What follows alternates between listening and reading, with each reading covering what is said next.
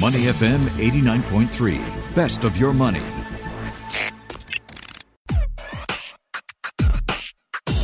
Money and Me on Your Money, only on Money FM 89.3. Welcome to Money and Me. I'm Michelle Martin. Across the globe, there's been much debate about the shift in the design of offices, especially what that could look like in a post-COVID world. According to our next guest, the rise of internationally embraced concepts like co-working, activity-based working, and open plan offices, and the use of data has created to what's being referred to in some circles as workspaces Uber moment. So how can we bridge the gap between humans, the expectations of us at work, technology, workplace experience, convenience, and what's interpreted as employee-centric requirements? And to what extent can office design keep workers from wanting to just leave their jobs, up and leave? Today we speak to Shobit Choubey, Head of Experience Consulting Asia Pacific CBRE. Shobit, good morning. Welcome to the show. Good morning, Michelle. It's so nice to be in the show. Thank you so much for having me. Full disclosure, Shobit was on a panel that I had the pleasure of moderating, and I was absolutely taken away by the way he expressed some concepts and the work that he's been doing in this space. So I had to have him on the show. Shobit, thanks for saying yes. What are some of the most significant ways, in your opinion, that the pandemic has brought changes to the way we work? That's a great question, Michelle, and something that I have been passionate about for the last 16, 17 years. Actually, pandemic has changed, many things about our workplace and the way we look at work. Before pandemic, the natural tendency for most knowledge workers and workers in general in Singapore and across the globe was to be in the office, have your team sit alongside you to create value for the companies that you belong to. But the pandemic actually gave an interesting opportunity for all organizations, especially employees, to really dabble into flexibility a lot more. Although it was forced, but a lot of people really liked the fact that they were able to balance work and life according to their choices. So location no longer became an important parameter. It still is important, but the only parameter that drove productivity in organizations. And that has compelled, office designers, companies who look after workplaces and experience in general to look at workplace in a very different light. And in a nutshell, if I say that now workplace has become a tool to attract and retain talent, but more importantly, a workplace and its purpose has changed dramatically. So if I wake up in the morning, I need to decide whether I go to work or I work from home. I don't want to be on Zoom or Teams calls throughout the day when I'm in the workplace. Workplace is an engine for collaboration and people to come together. And that has been the most sort of dramatic change in the way we look at work and workplace in general. So there was a lot of debate during COVID. I remember people thinking, will we still need office space at all? From what you're seeing, will hybrid work have to become a permanent part of work culture? And how is that impacting workspace presently? Actually, I think offices are here. We still, as human beings, crave, human connection. We love the fact that when we go to the office, we spend time with our colleagues, and the subtle sort of, messages that we get being around people is something that really helps people to remain motivated. But the glaring trend that we've also seen is that in Singapore, especially, the sweet spot with many knowledge workers is around 3.5 days in the workplace. So Mondays and Fridays, people may not be in the office, but Tuesday, Wednesdays, and Thursdays, people tend to be in the office. And obviously that is very personal to everybody, and that's very different for different businesses and different teams. Mm-hmm. But hybrid workplace is definitely here to stay. Mm-hmm. People are longing to be back in the office, but organizations that have mandated that everybody who has to be back 5 days a week, I don't think that has gone down very well with the employees. Employees now want choice more than ever before, but that's primarily true for knowledge working economies. I'm not talking about industrial and medical and healthcare stuff. Obviously, they have to be back in the workplace as before. Yeah, we need choice. We want to be able to choose. In fact, is hyper-personalization at all something that office space creators are looking at? Yes, especially landlords. Now they are in a conundrum, so to speak, that, how do we make sure that the office building remains relevant. And we're living in the age, I use very good term that I use a lot with the work that we do is hyper-personalization. So I imagine our life is more and more becoming like an app. You pick and choose the experiences like what you want. So you have WhatsApp that helps you communicate with colleagues and friends. You have food apps that help you to order what you want. Similarly, office experience, which is very static because it's physical in nature, could be very good for somebody, but could not be very good or appropriate for others. So hyper-personalization in the workplace is a trend that we are seeing post-pandemic, where landlords and organizations are designing experiences and spaces that allow employees to pick and choose, first of all, when and how they would want to work, and also what services that they want and amenities that they would want to avail in the workplace. Wow. And that is quite a fantastic trend. And that has been aided because of technology. Now, a lot of workplace and building apps have surfaced, and they offer a lot of choices at the palm of your hand. Can you tell us a little bit about some of these apps that are being created? What exactly we mean by hyper-personalization of experience? I mean, some office owners or bosses may think you come to the office and you work. That's your experience. If you're having any other sort of experience, you're not working. So what do we mean by a variety of experiences at work and how offices are customizing to those different needs? Yes. So basically, hyper-personalization of the office means that you can pick and choose which spaces that you would want to work for that particular day. For example, if on, Mondays I have a lot of meetings and I want to be assured that when I go to the office, then I can book a space, and that has always been the norm. But even who I work with on that particular day, technology has now enabled and apps have enabled that you can see or at least know who is going to be in the office. So you can pick and choose the teams and the location in the office based on the community that is going to be there on that particular day. Then similarly, the technology has also allowed people to pick and choose which services and amenities they would want to use in that particular office. So for example, you may go to the standard cafe that is available in your building or in your workplace. But now, because when we were working from home in the pandemic, we were sort of also having a lot of choice working and eating at home, but also you were ordering through various apps. So now employees do expect the same experience when they go to the office. So the apps that are now designed to make sure that you can pick and choose the kind of cuisine and the food that you would want. Secondly, and at a broader context, we see that people are now also deciding which location they would want to work at. A lot of co-working firms have started to do really well because organizations have partnered with co-working firms to allow flexible spaces in a part of their portfolio. So you can choose to work in your headquarters on certain days, but if you don't want to travel to your own office, then you can actually go to the nearest co-working space, be productive for 4 to 5 hours, and then go back home.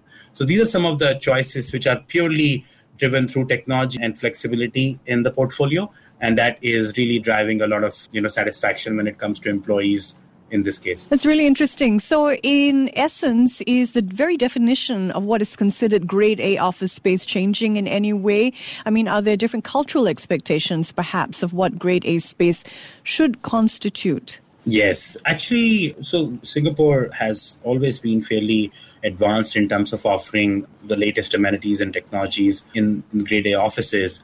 But the recent trends that we have observed is that there is a greater spend towards technology and making the building experience come to you than just waiting for the employees and tenants to show up in the building and experience the services. By that, what I mean is that now some landlords in Singapore and across the region are offering, health and well-being services through their apps. So employees who are a part of that building ecosystem or, building tenancy can experience a lot more than just the space that they access. So health and well-being services are being offered by landlords. Secondly, flexible spaces. So organizations are deciding that if they, have a certain floor and they are, expanding for, for example, 3 to 4 months, they may not need like a really long lease. They may end up taking some flexible seats in the co-working space in the building. So that is another, key feature of grade A building, to have flexible spaces either in the building or around that. So that definitely is a trend.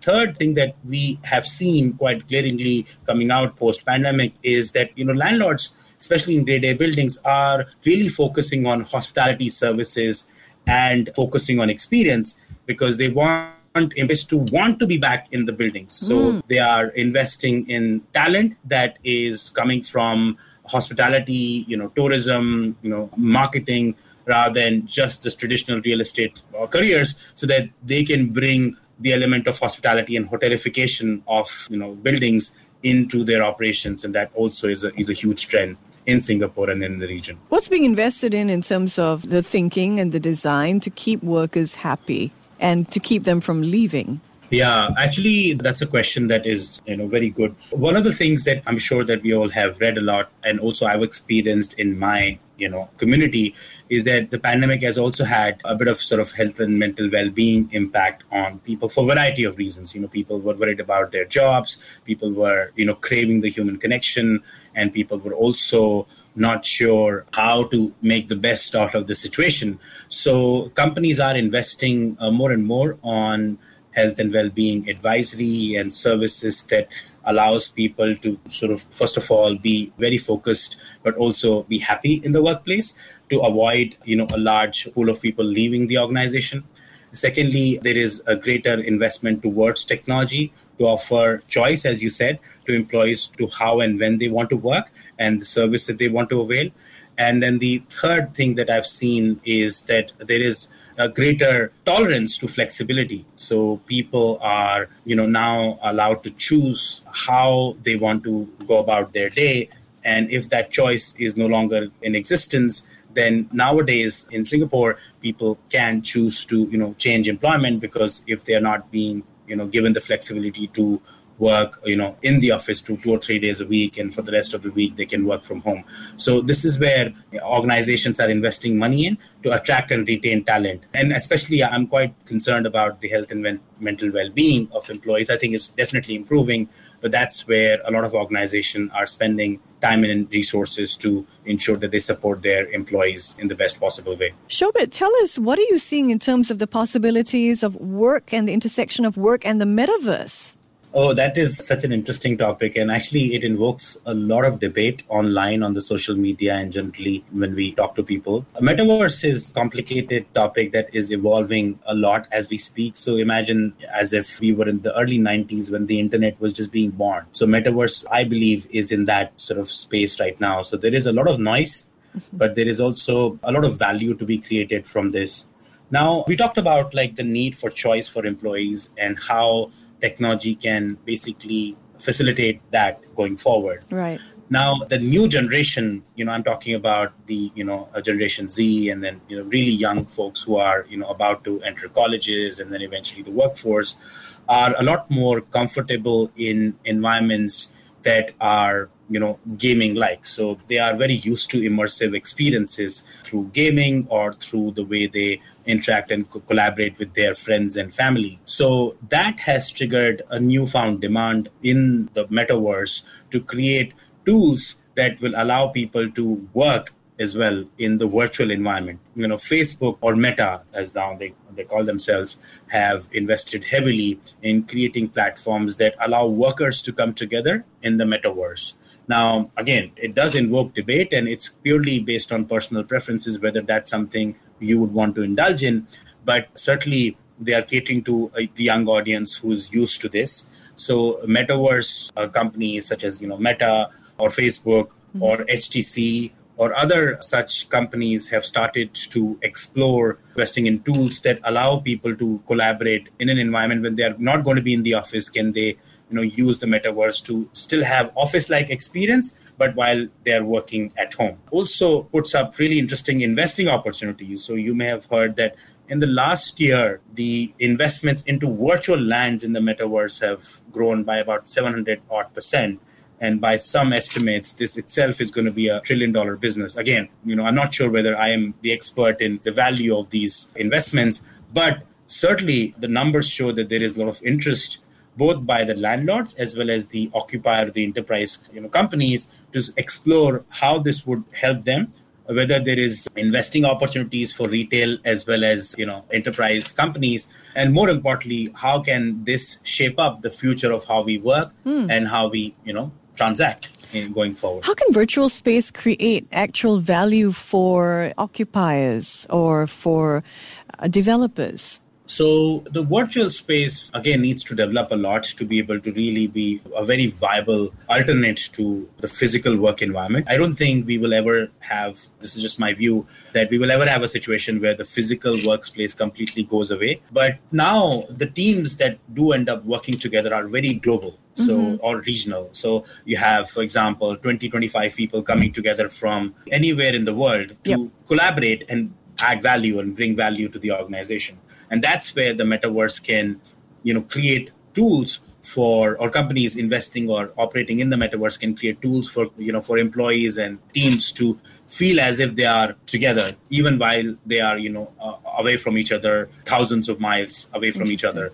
One of the biggest challenges that we felt during the pandemic is that you can't bump into somebody and have a conversation. A lot of interesting innovation was created because of that.